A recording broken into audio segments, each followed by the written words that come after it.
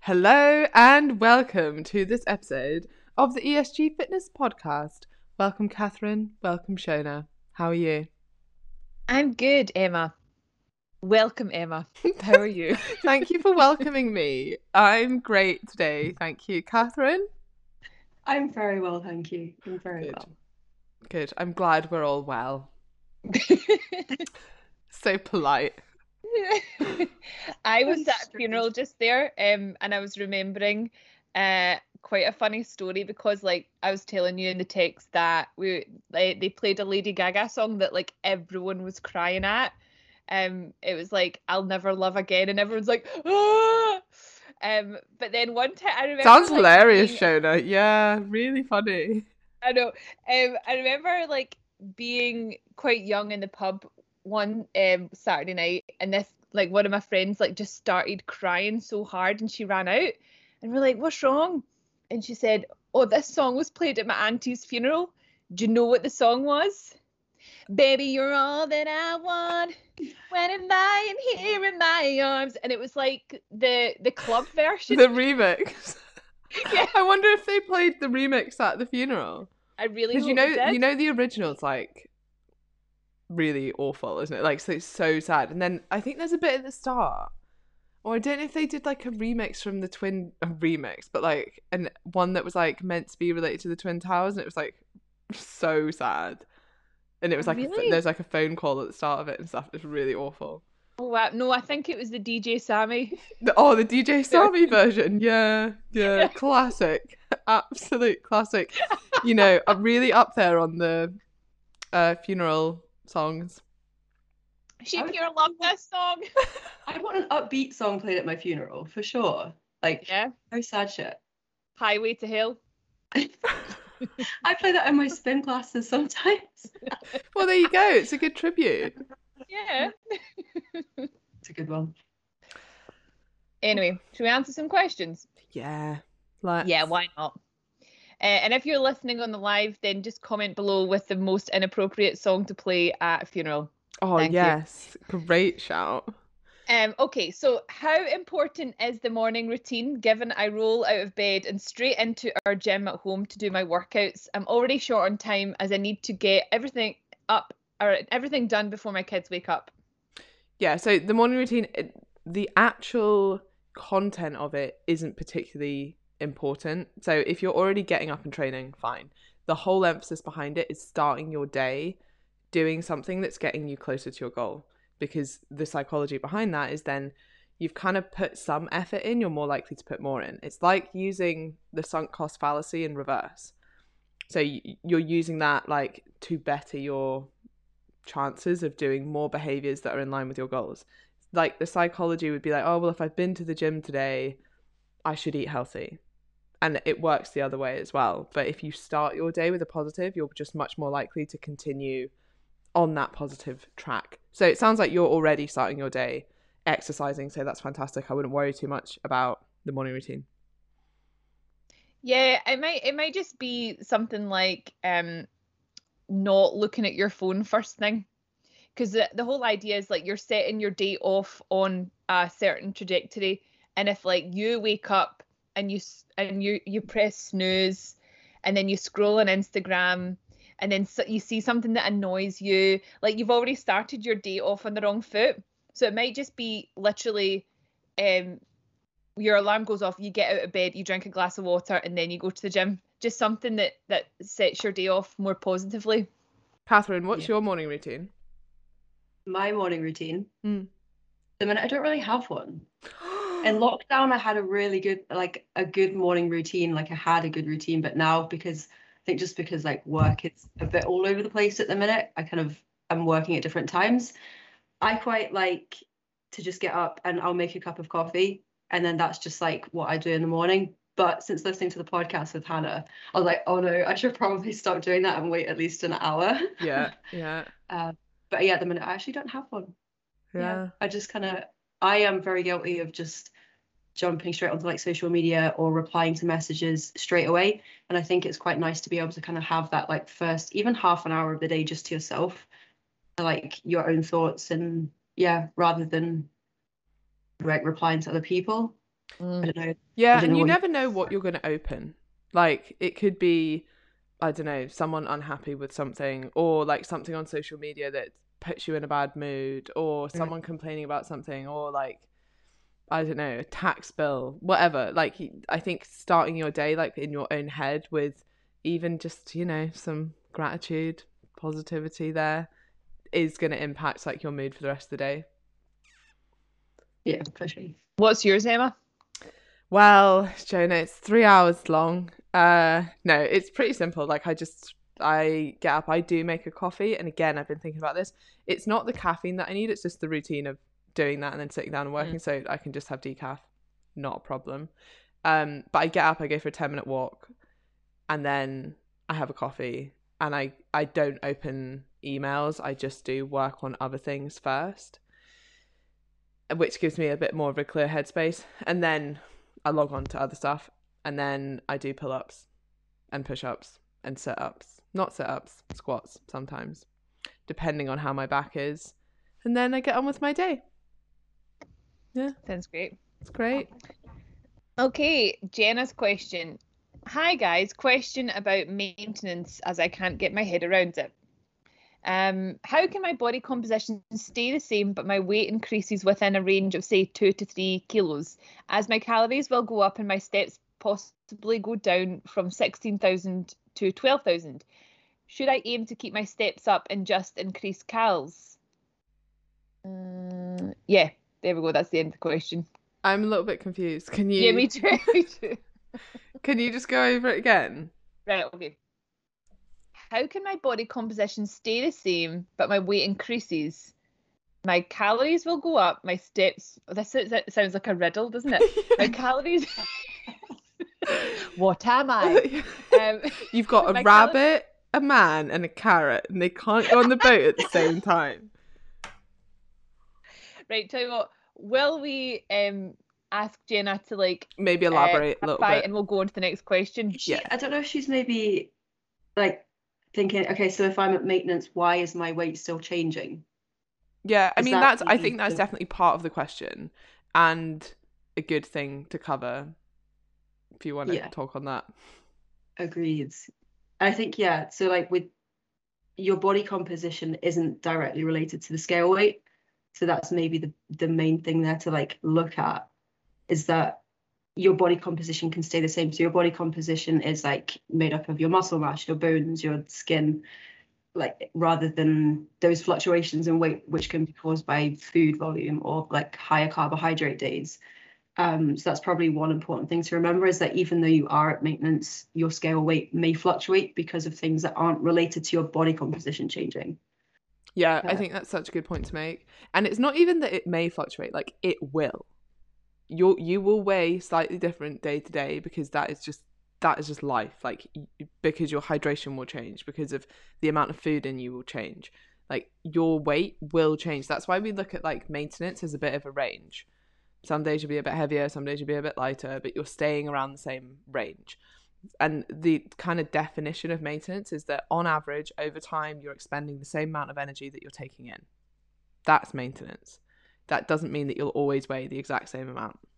But yeah, like, such a good point to make. So I think some people trip themselves up by thinking, well, I got to whatever, 60 kilograms, and I've moved to maintenance and I put on 2 kilograms. That means I must not be at maintenance. It's like, no, that's probably totally normal. Like, a bit of food volume, a bit of glycogen, and fluctuations like that might normally happen around your menstrual cycle and things like that. Like, that kind of range is totally expected. Cool. Katie, I am a typical pear-shaped female and I'm pretty lean on the top half of my body, my chest particularly, and I'm not keen on the appearance as I become more defined in that area. What push exercises can I do for upper body that switch out some of the chest work? So I would focus on your triceps then. So if it's things like bench press, you can bring your hands in narrower, and that takes away a lot of the pec work there, and you're more working your shoulders and your triceps. I don't think is there any other, like, I don't actually know the program that I've not seen the Commit to 6 program that those guys are following. Is there any other like specific? Is there like chest flies or anything like that? Yeah, you could swap out chest flies. Anything that's chest, like you instead of doing, for example, push-ups, you could be doing like overhead stuff that's gonna work your chest less. I think this happens quite a lot with women. Like you get much leaner up top way quicker than you do on your bottom half. And for some people, they're like, I don't want to be that lean up top, but I still have weight to lose. So it's kind of a tricky situation. Normally it's not too much muscle, and it's not the fact that you're doing bench press that's making your pecs look more defined. It's just the total body fat level. And sometimes actually, especially if you're quite and maybe lean is the wrong word, but like slim up top, and you're like, I don't want to lose any more weight up top, actually building more muscle makes you look fuller. And that's so I don't know if I would definitely cut it out, but if you want to show us a photo or something, then we can advise. Yeah, you could probably. Yeah, I agree because. Sorry, yeah, sorry, Cass. I agree because like it could just be that you feel bony in your chest, and if you did replace that with some muscle, then it would change the appearance there. Yeah, definitely. I even reducing volume instead of completely taking out the chest exercises as well as another option. I would be cautious about completely taking chest exercises out, because then you're going to create muscle imbalances as well. So if you're still doing like a lot of pull exercises or like row exercises, you do still want to be using your chest muscles and doing some sort of push with like pectorals.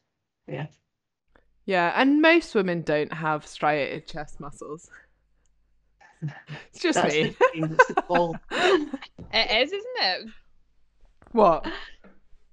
It is. I what? think it looks so good. I think it looks good. Okay, question about maintenance from Laura. I'm not there yet, but I'm struggling to know when I'll know I'm done with the fat loss phase. I'm a healthy weight now, but carrying weight around my middle. I know that needs to go, but once it's not so bad, will it be obvious it's time to maintain? P.S. I'm 41, so no, I can't get so lean as my face will sag. I need a bit of fat on me. Yeah, fair. There isn't a definitive point at which you need to go to maintenance. It's totally up to you, which I know is hard. I did a whole podcast on this. I can't remember. I think it was called Cost Benefit. I'll try and post it. But if you look through, and there's one called Cost Benefit, and it's essentially how you make decisions about anything. So the time to stop losing body fat is when the cost of further body fat no longer outweighs the benefit. Did I say that the right way around? The benefit, basically the cost is higher than the benefit you're going to get from it.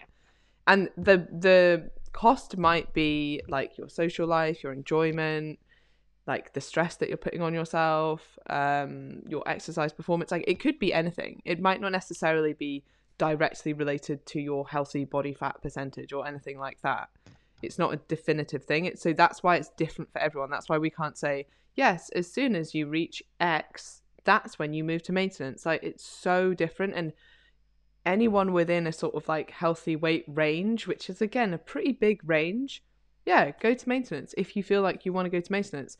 Equally, there's not this huge difference between dieting and maintenance. And you might say, do you know what? I'd still like to lose a little bit of fat, but I want to bring my calories up a little bit. So I'm in a slightly smaller deficit. I'm not in a huge rush. I'm enjoying the process. I'm building muscle. I'm fueling myself well. I know that I'm erring on the side of a little bit of a deficit, so I'm going to lose fat over time, and I'm just going to continue like this for the foreseeable future.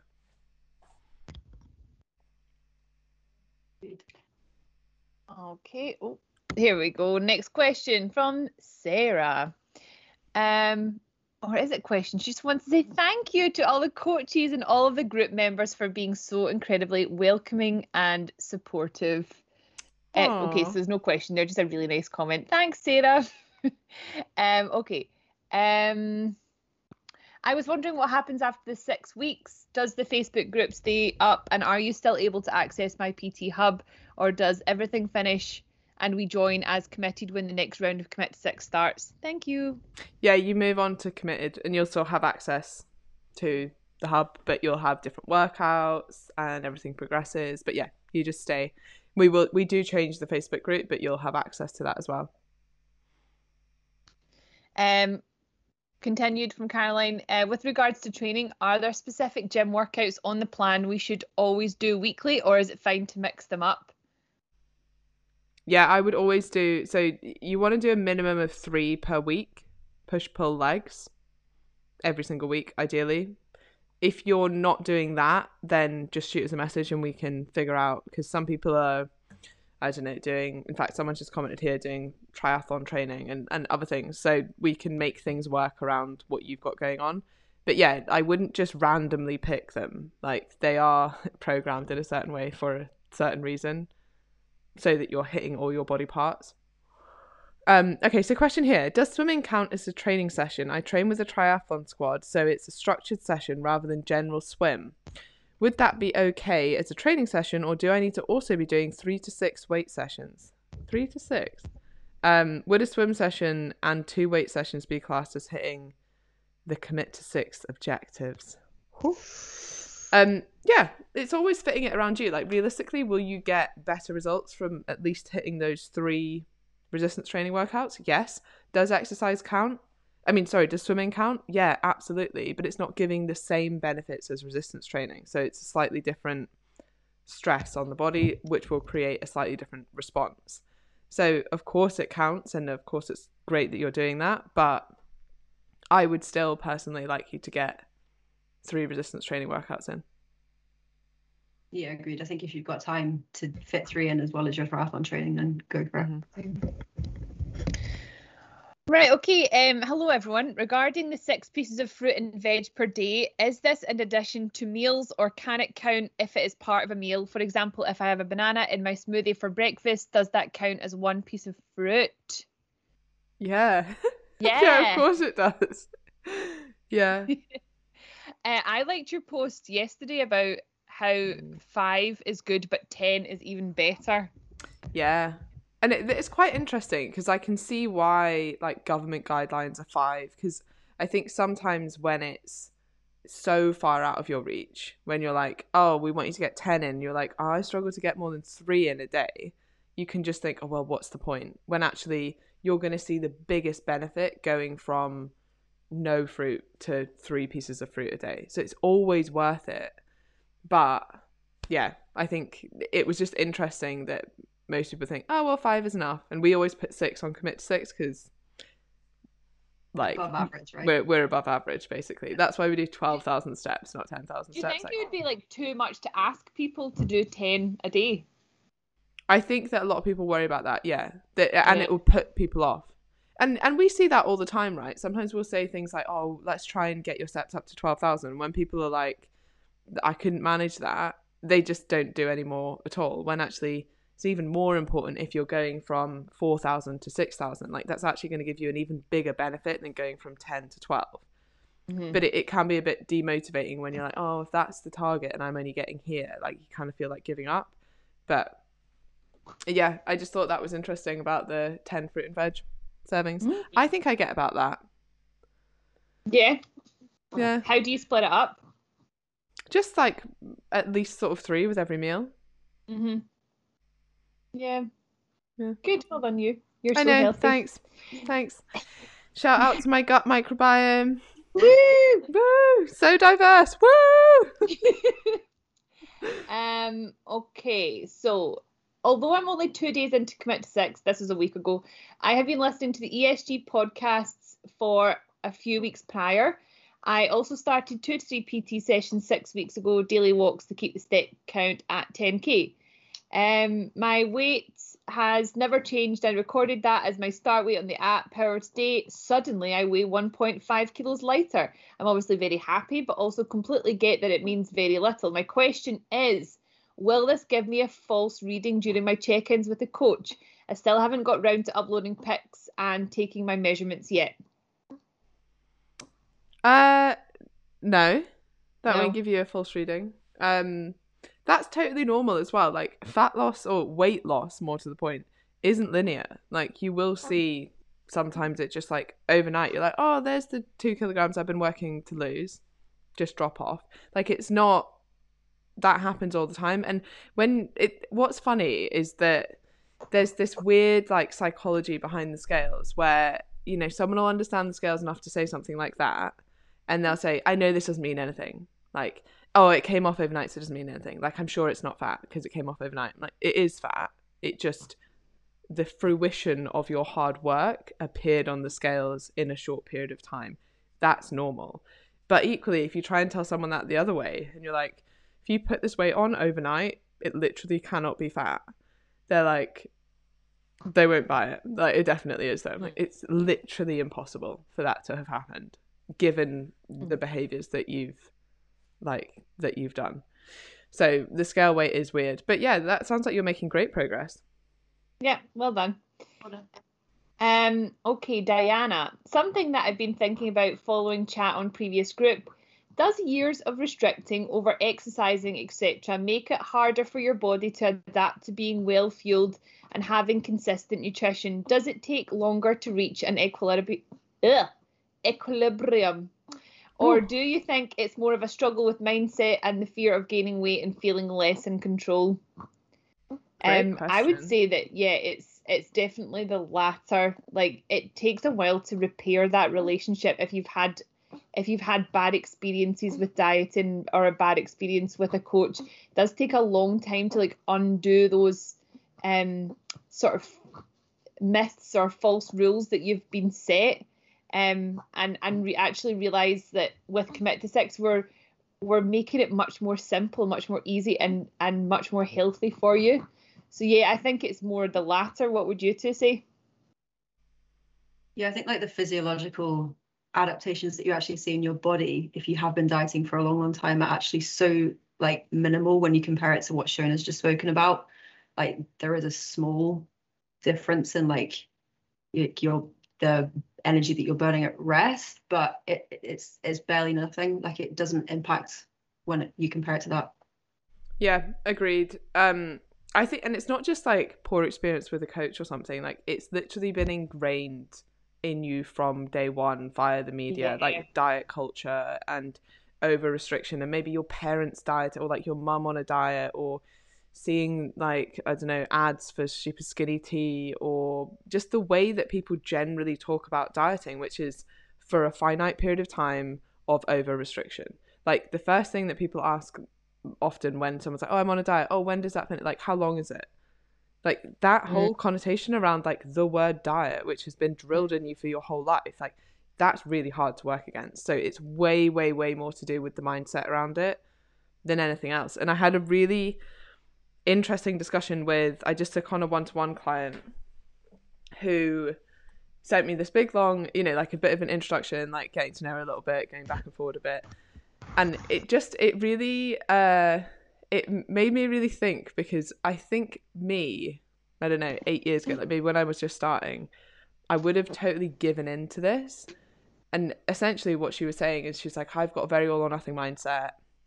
If you tell me to do something, I'll stick to it 100%. Just tell me exactly what to do. What I want is, I want a meal plan. I want someone to tell me when to eat it, what to do, blah, blah, blah. And it was like the first time I was like, there's absolutely no way I'm doing that. Like, I mean, probably not the first time, but like, I just remember thinking previously I probably would have been like, oh, that's what they want, like, I'll just give them that. Yeah. And instead of that, and how you really get someone to change their mindset is to be like, okay, take a step back. Let's look at your dieting history. Let's look at your life up to this point. Because usually what you'll see when you do that is yo-yo dieting cycles. And she'd even said that before, like, I'm a typical yo-yo dieter. This is why. Because you're asking for over restriction, because you're going out and looking for over restriction, and because you're reinforcing that message that works for you. Because previously you've had quote unquote success, albeit short term, by over restricting, but it's not how you get long-term success. And that's the real difference in our approach, is like, we want people to not just get results, but see results for a prolonged period of time.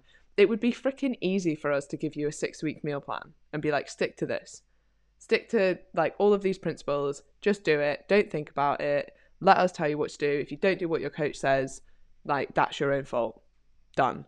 Like, that would be really easy to get great transformation photos, but that isn't what we're about. And we want to give you the tools and like the autonomy that this is going to last, and it's not a short-term over restrictive thing, it's long-term behavior change. And it always seems to come back to that like perfectionist mindset, that imperfect action. But knowing that yeah, sure, everyone can stick to something for a short period of time. It's not particularly impressive, but you keep compounding that message in your head of, I'm the kind of person that if you just tell me what to do, I'll stick to it. Yeah, because you're not using your head, like, because you're not thinking about it. You're just blindly following something, and it's only ever going to last for a short period of time. And there is that's how so much of diet marketing works.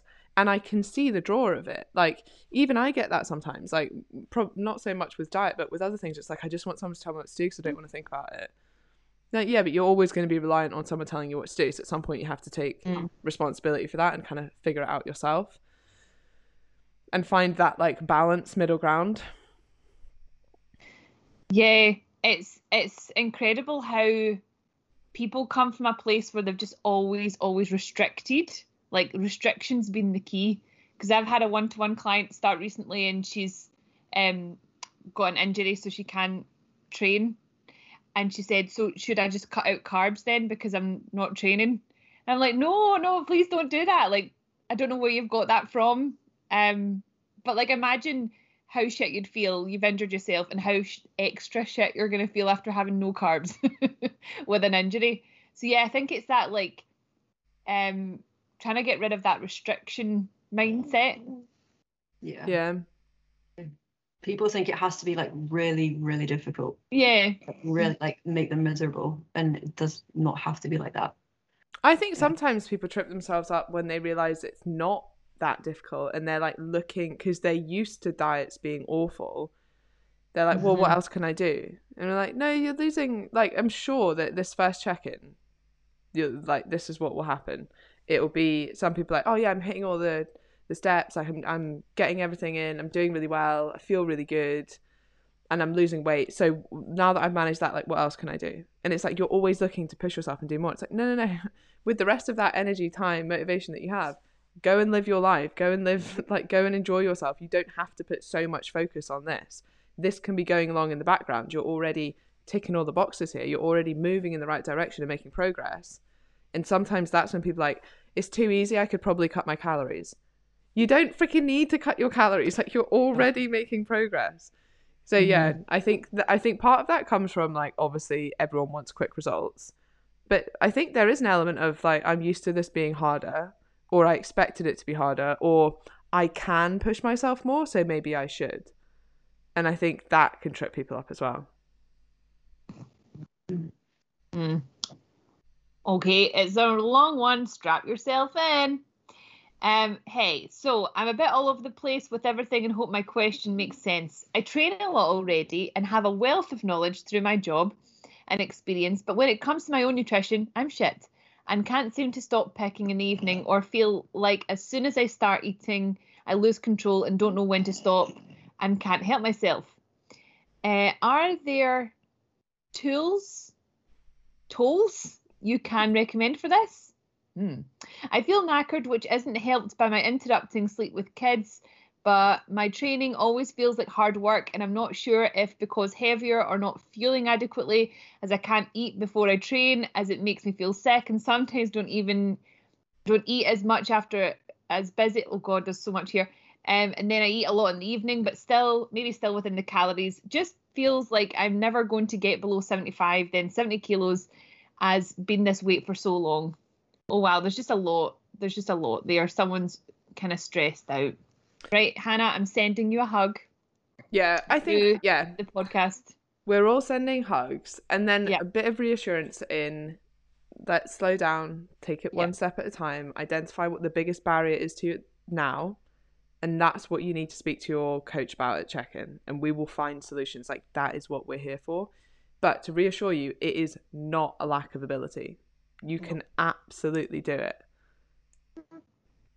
Yeah, I think as well it's quite common for people who work in this industry to kind of feel a bit like you get that sort of, like, it's not imposter syndrome, but like you're really good at telling people what to do, but actually, like, following it yourself, like, that's so common. So don't worry about that, Hannah. It could be that you're literally looking after everyone else before yourself, because you've got kids as well. So something I told one of my clients to do this week is try and find time. I know it's so hard when you've got kids and you've got clients and all this other stuff in your life. Try and find time just for yourself. Like literally doing nothing, not even training, just like spend some time just being alone, and you can think about everything that you've got coming up, and it just gives you a chance to like switch your brain off for a second, because it sounds like you're just getting really overwhelmed and thinking about everything too much. But it is simple and you can absolutely do it. But as Emma said, like we've all got barriers, but it doesn't make it impossible. You know, some people really struggle with time alone. Yeah. Like that's another thing as well. Like, and I think it's partly why people struggle so much with meditation. It's not time alone sitting on your phone scrolling through Instagram, because you're kind of with people, right? Or messaging someone. Like time alone, actually alone with no distractions, maybe just a book or something. Some people really, really struggle just to sit with their own emotions and just kind of let things chill, going for a walk or something, like without your phone, without listening to a podcast, without music, just being at one with nature. Especially if you're really busy all the time and you're used to just like running around from one thing to the next. Just like that slowing down just feels like so out of the normal, doesn't it? So yeah, and I think it doesn't have to be a really, you don't have to be like, right, I'll try and schedule out 3 days of the week that I'm going to go away and just be on my own. Like it can literally be half an hour. It could just be half an hour where you just switch off, turn things off. Everything will be there when you get back in half an hour. Nothing's going to change in that period of time, but you can chill out and you can get some perspective. I think it's really hard to have perspective when you're in everything and trying to do a million things at once. And back to like being a personal trainer or working in the industry and still struggling, like that is completely normal and inevitable. Like I'm willing to bet therapists struggle with their mental health. Like it does not make you a fraud. In fact, if anything, like it's quite, what's the right word? Well, it's authentic, isn't it? Like, yeah, I struggle with these things too. Like, and whether they admit it or not, most personal trainers struggle with the same things they're trying to help you with. Of course, like we're all human. We've not like next level, like, oh, none of these problems that you have, I have ever struggled with or struggle with still. Like that's partly why we're good coaches, because we understand what you're feeling, because we probably feel a lot of that as well. And like this is maybe what's worked for us or what's worked for most of our clients. And it's that, yeah, like don't feel like that makes you any less of a, I don't know if you're a PT or you work in nutrition, but that's totally normal. Yeah. So did she mention something about like snacking a lot? Yep, she did. I can't seem to stop picking in the evening, or feel like as soon as I start eating, I lose control and don't know when to stop or can't help myself. Yeah, it sounds like you've over-restricted during the day, and I know that you're saying I can't eat before training because I feel sick when I eat before training, but you need to figure out a way to eat more calories during the day so that you're not overly hungry and then overeating in the evening. So that's probably the number one thing to figure out first, because that can happen when you're, over hungry and then you start eating and you're like, oh, I can't even stop because your hunger levels don't really catch up with you. And the other thing about that is just take a pause as well. Like have your normal portion and then just pause. Like take 10 minutes where you don't eat anything and you just stop and you have a cup of tea or something. Then if you want to go back and have something else, fine. But again, it's that like slowing down and having perspective. And like I struggled with this previously because I'd get in from work so freaking hungry. And then like I'd just be in this like mad rush as if like I only had 5 minutes to eat, even though I had like the rest of the night. And you'd just be like, yeah, I think just literally just slowing down and being like, okay, just take a breath. Like you're hungry, but if you can still wait 5 minutes for stuff to actually cook and whatever. So yeah, just slowing down a little bit, I think, is the most important thing here. Yep. Okay, a question for Emma Story Gordon regarding journaling, writing down action points, reflections, and how you organise all these ideas, thoughts and plans, etc. when you have multiple projects, businesses all happening at once. Do you have a separate book journal for each, or does it all go in one place? I love writing and have a journal I use for my own self-development reflections. However, I then scribble any work things down in a different place. And then I procrastinate about where I should write down all my fitness goals. And in the end, the thoughts and decision making of these stupid things become so massive that I just don't do it. But I know I should. Just wondering how you manage it all.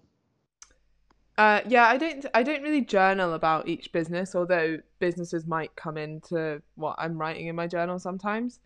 But I do have like different business structures and notes that I write for each thing. And I have a big whiteboard that has each business and what needs done. Like, and I cross out what has been done and any sort of action points that need to take place. So there's that like visual, which I think is important, or useful to me anyway. But you can do that, like there's so many things online now that you can have like different boards for different projects that you've got going on, and like lists on each of them to see what needs done and what doesn't need done.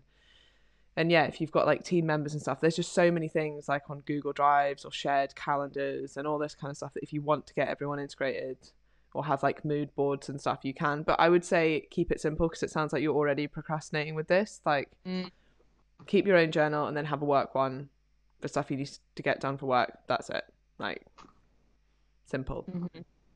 Is it the 6-minute journal that you use? Shona uses that. Yeah, that's the one I used, yeah. Yeah. Do you still use it? No. But it really did help when I did use it. Yeah, I think it's really useful. It's a great habit to get into, definitely. I think it's really useful initially as well, because if someone's like, you need to journal, and you're like, okay, but what, like, about what? And you're like, well, you just need to start like questioning your own thoughts. It's like, okay, but like, what do I say? That's really useful because it gives you a bit of structure. Yeah, I think the check-ins as well are really useful when it comes to like writing out your thoughts. So if you want somewhere that's almost separate for like your fitness goals, then use that and take advantage of that and write as much as you want in it as well, because that's also like, I find that really therapeutic. Sorry, Shona. Like writing loads in my check-in responses, but yeah, that'll help as well. Yeah. To give context, Catherine is Shona's client. We all keep it very close in the community here. Yeah. But yeah, I think it's forced journaling really, and also you kind of have to make sense, at least semi, of what your thoughts are, because you write it down, and often like I'll find if I'm thinking about something, I write it down, I'm like, oh, okay, that makes no sense, or I'm like, oh, okay, that does make sense. Now that I've written it down, I do get where this all links up and like how this works. And the same is true with like your thoughts around things, like, oh, you know, you might have written down that comment, this question that we were talking about snacking and things in the evening. You're like, oh yeah, well, I'm not eating before training. And then you're, oh, okay, I'm barely eating during the day. That's why I'm so hungry when I come home. That's when I end up overeating when I come home. And you're sort of like putting the dots together. And they're like, okay, what are the action points here? Okay, great. Like you're forced to make sense of it yourself. And that's really useful. And I think most people, I know myself included, like don't really do that unless you've got a check-in or someone's going to read it or there's a reason to be doing it. So it's kind of forcing you to make sense of your own thoughts. Yeah, I used to have a job when I was a student, and we would do study skills with teenagers, and one thing that we would always like help people with is like discovering what type of learner they were, because you know how you get like audio, visual, kinesthetic learners. And some people who are like visual learners love to make notes. They love to make them really pretty with all their post-it notes and stuff like that. But that actually is such a waste of time, and it's absolutely procrastinating. And the amount of time that you could spend actually doing something, like putting some action out there instead of just writing it down. Like I don't actually write down much when it comes to work. Like I use the notes app in my phone. My journal's for like personal stuff or thoughts, but I just need to get it done rather than like, because I could spend ages getting my coloured pens out, making it really pretty. But you know, I personally think that's just a bit of a waste of time when you're procrastinating. Just get it done. Yeah. Put some actions in place and be like, right, okay, if I do this today, that'll get me closer to it, rather than just writing about it. Agreed. At work, they always like encourage us to use like spreadsheets, to make big project plans, and it'll have like all the dates of like all the weeks across like the next 2 years, and I'm like, why am I doing this? Like, I could just actually just be doing the work.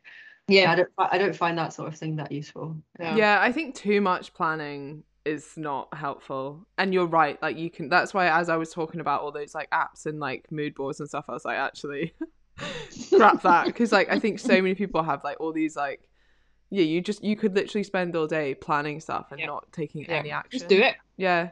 Same with like things on your to-do list. If it's literally going to take you almost as long to write it on your to-do list as just to freaking do it now, just do it. Like, and I really like as well, like if I have an idea about something, or maybe an idea about a solo podcast or something, instead of thinking, I'll just wait until I've got everything together in my head and then write it all down or like make notes on it, I just spew whatever's in my head, and then I just put like filler space. So it'll be like notes that wouldn't make sense to anyone but will make sense to me. And that's essentially how I normally do the solo ones anyway. But that just like getting it out of your head, really quite useful. And I think a lot of writers do that, because I saw it on a writing blog tip thing, and it was like just put spaces and just write filler. So it could be like an idea filler, and you kind of know in your head what you're going to say at those points, but until you come to actually write the article, like you don't need to fill all those spaces. Yeah. Okay, Ellen. Swim, bike, run is something I enjoy and also forms part of my social life, especially at weekends. But in the past, I've also used it as a means to get a calorie deficit and lose weight. I was doing Ironman events, ultra swims, bikes and runs. I'm trying to break the cycle of exercising to lose weight or thinking I need to get loads of cardio to lose weight. This is a really important goal for me to get out of Commit to 6. Oh my goodness, this is a really long question. So yeah, I think essentially tips on how to do that. Sorry? Tips on how to move away from thinking. Yeah, that's essentially what it is, yeah. Yeah, I mean, it sounds like you kind of know. You just need to keep reassuring yourself and questioning yourself about it. Like, if you create a deficit, it doesn't matter if you're exercising or not, you will lose body fat. And I think moving away from, just reminding yourself that you're enjoying the exercise and not, I mean, if you are doing things like tracking how many calories you burnt during the workout, stop doing that. It's literally the least interesting thing about your exercise session. And stop worrying so much about energy expenditure and just enjoying exercise. Maybe have a listen to the episode about all of the health benefits of building muscle mass, for example. And then you're not thinking, oh, this is why I need to go for a run today because I need to earn my dinner tonight. You're thinking, oh, these are, if I build muscle, then my long-term health is going to be improved massively in all these different ways. And that's exciting to me now, not just simply expending more energy. Yeah, and even thinking about like your food as a means to like fuel your performance in your exercise as well, I think is maybe a good kind of like flip it on its head and think about it the other way as well. Yeah, I like that. So instead of thinking I'm going to run off this dinner, you're thinking I need to have this dinner so that I can perform or so that my body can adapt to the stresses it's been under today via exercise or whatever. Yeah. Thriving, not just surviving. Oh, yes. Should I be doing stretching post lifting to avoid injury? And should I be aiming for progressive overload each week by adding weight or reps or sets? Shona, you're the yoga guru. Well, from like a personal perspective, like, so I do CrossFit, and then I also became a yoga teacher as well. I was injured way less after I became a yoga teacher, so that's just my personal experience. And whether that's because when I was doing yoga, I was obviously doing a lot of core work as well, so I had a stronger core to support my body. Whether I had better body awareness as well, because like I was actually like stretching and think like yoga makes you like really aware of your body. So maybe like my technique got better.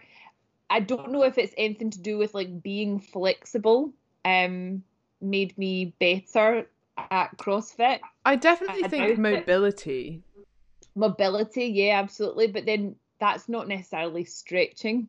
Yeah. But I would say that yoga, I mean, you know much more about it than me, but like most of yoga or a lot of it tends to be quite flowy, and I would see that more as mobility because you're moving in and out of these positions as opposed to just like if you're asking should I do static stretching post workout, the answer is absolutely not, no. But maybe some dynamic stuff, maybe a bit of a cool down might benefit. There isn't like as much as it's like common wisdom that stretching reduces injuries. There's actually not that much evidence to support that. Yeah, it's like when you're like your level 2 gym instructor, when you go through all of that course and they're like, then you have to pick 5 stretches at the end to do. I think you can waste a lot of time at the end of a workout and at the start of the workout, like warming up and foam rolling and stretching and doing mobility work. But I feel like I don't know enough about stretching and yoga particularly to like answer that. Yeah, I would say personally, I think like your benefit is before your workout. If you're going to be doing any sort of warm up, like stretching or like not so much stretching, but like mobility stuff, like moving through certain ranges of motion. But afterwards, like most people just want to get out of the gym, don't they? So although saying that, if you are like, if one of your goals for some reason was to be more flexible, like to do the splits or something, I would always do that post workout, because if you do it before your workout, not only do you tend to be colder, but also you're reducing the stretch reflex reaction that occurs when you lift weights. So you probably don't want to do that before a workout if you had some specific flexibility goals. But I often think that kind of from stuff like your level 2 personal training qualification or whatever, this is like forced upon people, like, oh, you should have a strength goal, an endurance goal, a flexibility goal, blah blah blah. And it's like none of my clients have ever come to me being like, I just want to get more flexible, like I don't care about fat loss, I just want to do flexibility. Like I guess there are people that care about that, but like I think for most people that isn't like their sole purpose or very interesting to them. Yeah, and I would even say like quite a lot of people that come to my yoga classes, that's not even their goal. Like they just want like an hour to chill out and relax and move their body and do something that feels nice. Yeah, actually, so, back to that question, was it Fiona that was the personal trainer or works in nutrition? Yeah. Something like that, if you need to be forced to take time out, something like a class is often quite good. And I wouldn't go for like a high intensity thing because you're kind of wanting to chill, but something like a yoga class where you can't possibly go and get your phone or start chatting to someone, like you are forced to just like, you know, you are obviously concentrating on your movements and things, but you can think a lot during that time and there isn't as much chat. And yeah, I just think something like that might be quite useful. Definitely. Second part of that question, should I be aiming for progressive overload each week by adding reps or weight or sets? No, you follow the exact gym programs as they are. As soon as you can lift heavier for the given rep range, you lift heavier for the given rep range. Don't change the sets or reps. We program those. Okay. Also, what constitutes a portion of fruit or veg? Easy if you're talking about an apple, but what about broccoli or strawberries as an example? Yeah, and so the research would suggest 80 grams per serving. That's actually not that much, is it? Like, I don't know, because I never weigh stuff like that, so I don't know. I'd say like 80 grams of broccoli is like 4 or 5 florets. Yeah, but that's a decent portion. Florets. Do you know what I'm a little bit obsessed with at the moment is frozen peas. I love them. I could literally, there's no exaggeration, I actually think I could eat like potentially a full bag, like, you know, a big bag of frozen peas. Like, I think I could take it to the next level. A bag of frozen sweet corn as well, mix them in together. Yeah. Yeah. No, but sometimes I just think the peas on their own, it's enough. Okay. I don't want to like, I like the sweet corn, but I think I'd have it on the side. I don't know if I'd mix them. So just like a plate of peas? I could eat a plate of peas, yeah. I mean, I've not been doing that, but like I think I would enjoy it. Even just like peas and chicken. That might be what I have for dinner tonight. So delicious. Mm. I actually made. Isn't a everyone really pasta sad sauce. that I don't do meal Like plans? it was. Do you know what pesto is? Of course, you know what pesto is. Do you I know, know but do you know what pesto is actually made of? Yeah, basil, pine nuts, Yeah. olive oil. So you can make. I made a pesto with frozen peas, as a pasta sauce. It was really, really good. Yeah, but did you have like actual pesto, but then also peas? No, it was made with peas. I'll send you the recipe. What? So, but was there any basil in it? Yeah, there was basil in it. Basically, it was just like pesto with added peas. Right, that's what I said. Shit bag. But yeah, that sounds good. Do you know what I think I could have? Just peas and pesto. Like low carb pasta pesto. I think I'd quite enjoy that. I might try that tonight. I'm just imagining mushy peas. I don't know why. That's what it was like. That's what it looked like. But it was really tasty because it had like garlic and oil and oh yeah, it was really good. And parmesan. Okay, so is there a way to tell at home without calipers if you have excess fat on your tummy and can therefore lose it, or if it is skin? Yeah, I mean, the most crude way is probably just like, does it feel like skin or does it feel like fat? Like, is it jiggly like fat and there's something underneath there, or is it just skin? You don't need calipers to tell you that, and in fact, calipers wouldn't really tell you that. But also, if you want to show us a photo and we can offer some expert advice, but normally you can tell. Mm-hmm. And also, I would say loose, then it's probably skin. Like if it's like hanging. if you can like pull it out, then it's probably skin. But I would say if you're questioning that, it's probably skin. Yeah. Okay. I don't fully understand the benefit of eating so much protein. It sometimes feels like wasting calories I would rather spend on other things that I prefer. Also, if we aren't managing many resistance workouts, is it still as beneficial? Okay. Firstly, it's probably more important to eat more protein if you're not doing as many resistance training workouts. The reason that we want you to eat enough protein is to spare lean body mass so that you're not losing muscle mass, for example, or so that you're building muscle mass if you're stimulating that muscle and you're recovering from exercise. The other benefit when you're dieting is it reduces hunger, so it's much more satiating than either carbs or fat. And actually, the targets that everyone's been given are very low in comparison to what most people would. So the research would suggest probably upwards of, I think there's some evidence for 3 grams per kilogram body weight, but that just seems ridiculous to me. But most people would suggest at least 2 grams per kilogram body weight if you're looking to maximize muscle protein synthesis. We've set you a pretty low minimum. So I wouldn't really want you to go below that, if I'm totally honest. Yeah. I think you if you don't fully understand the benefit, that is a really good podcast. I can't remember which number it is.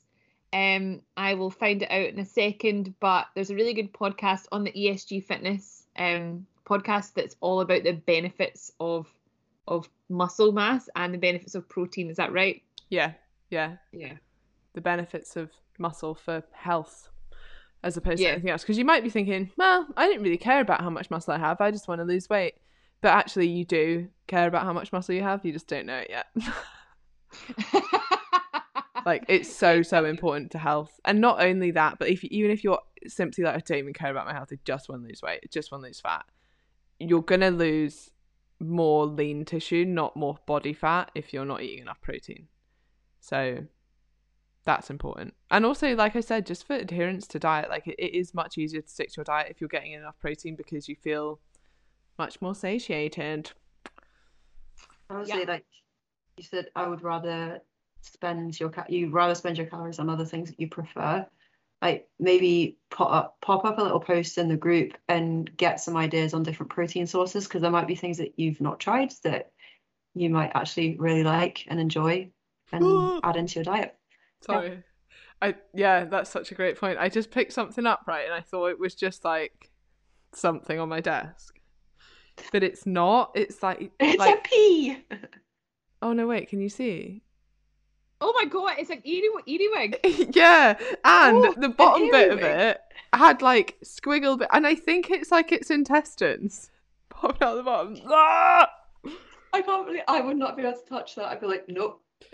Do you know one of Oh, them crawled over my pillow? I was like lying, looking at my phone, and it crawled in between my face and the phone, and I was like, ah! I think they're scarier than spiders. Like, Yeah, they're disgusting. and why is there pincers? What do they do with that? What's that for? Is that like for You know, catching stuff?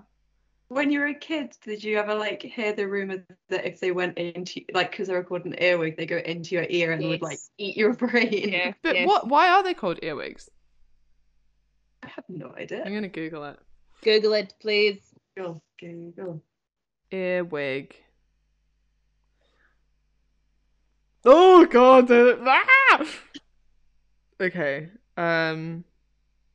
What do you think about slaters? Do you like slaters? Of course not. They're gross. Places. Woodlouse. Woodlouse, yeah. Oh yeah. I think they're Um, cute. Oh my god, they're awful. Why? So why is it? Have you read the Wikipedia description of an earwig? What? Earwigs are mostly nocturnal and often hide in small, moist crevices during the Like your ears?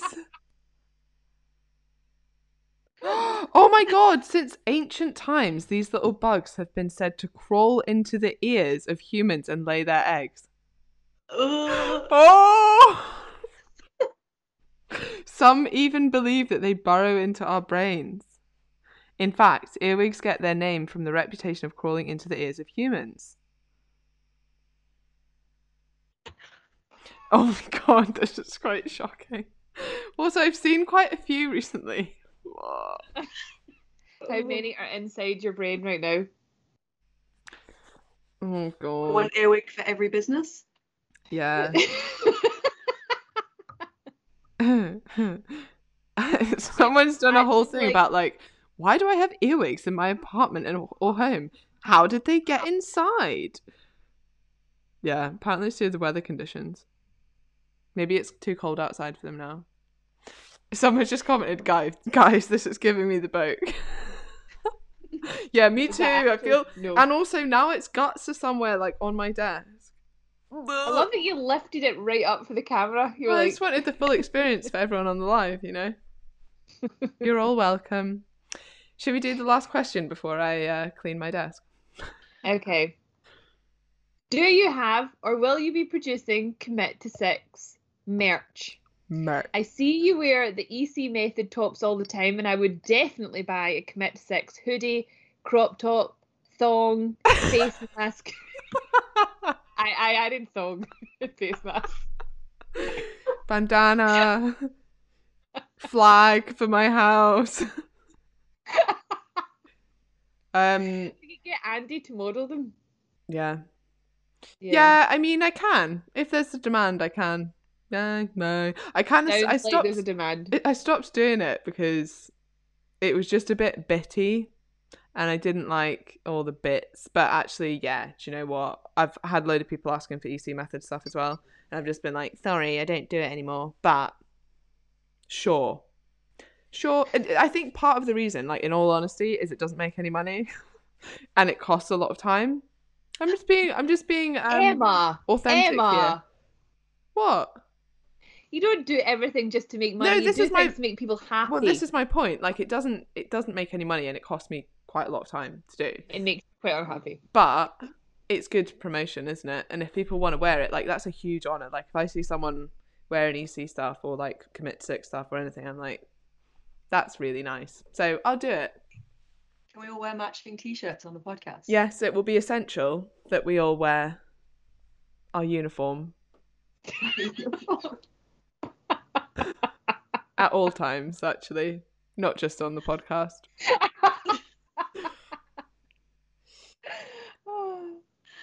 Okay.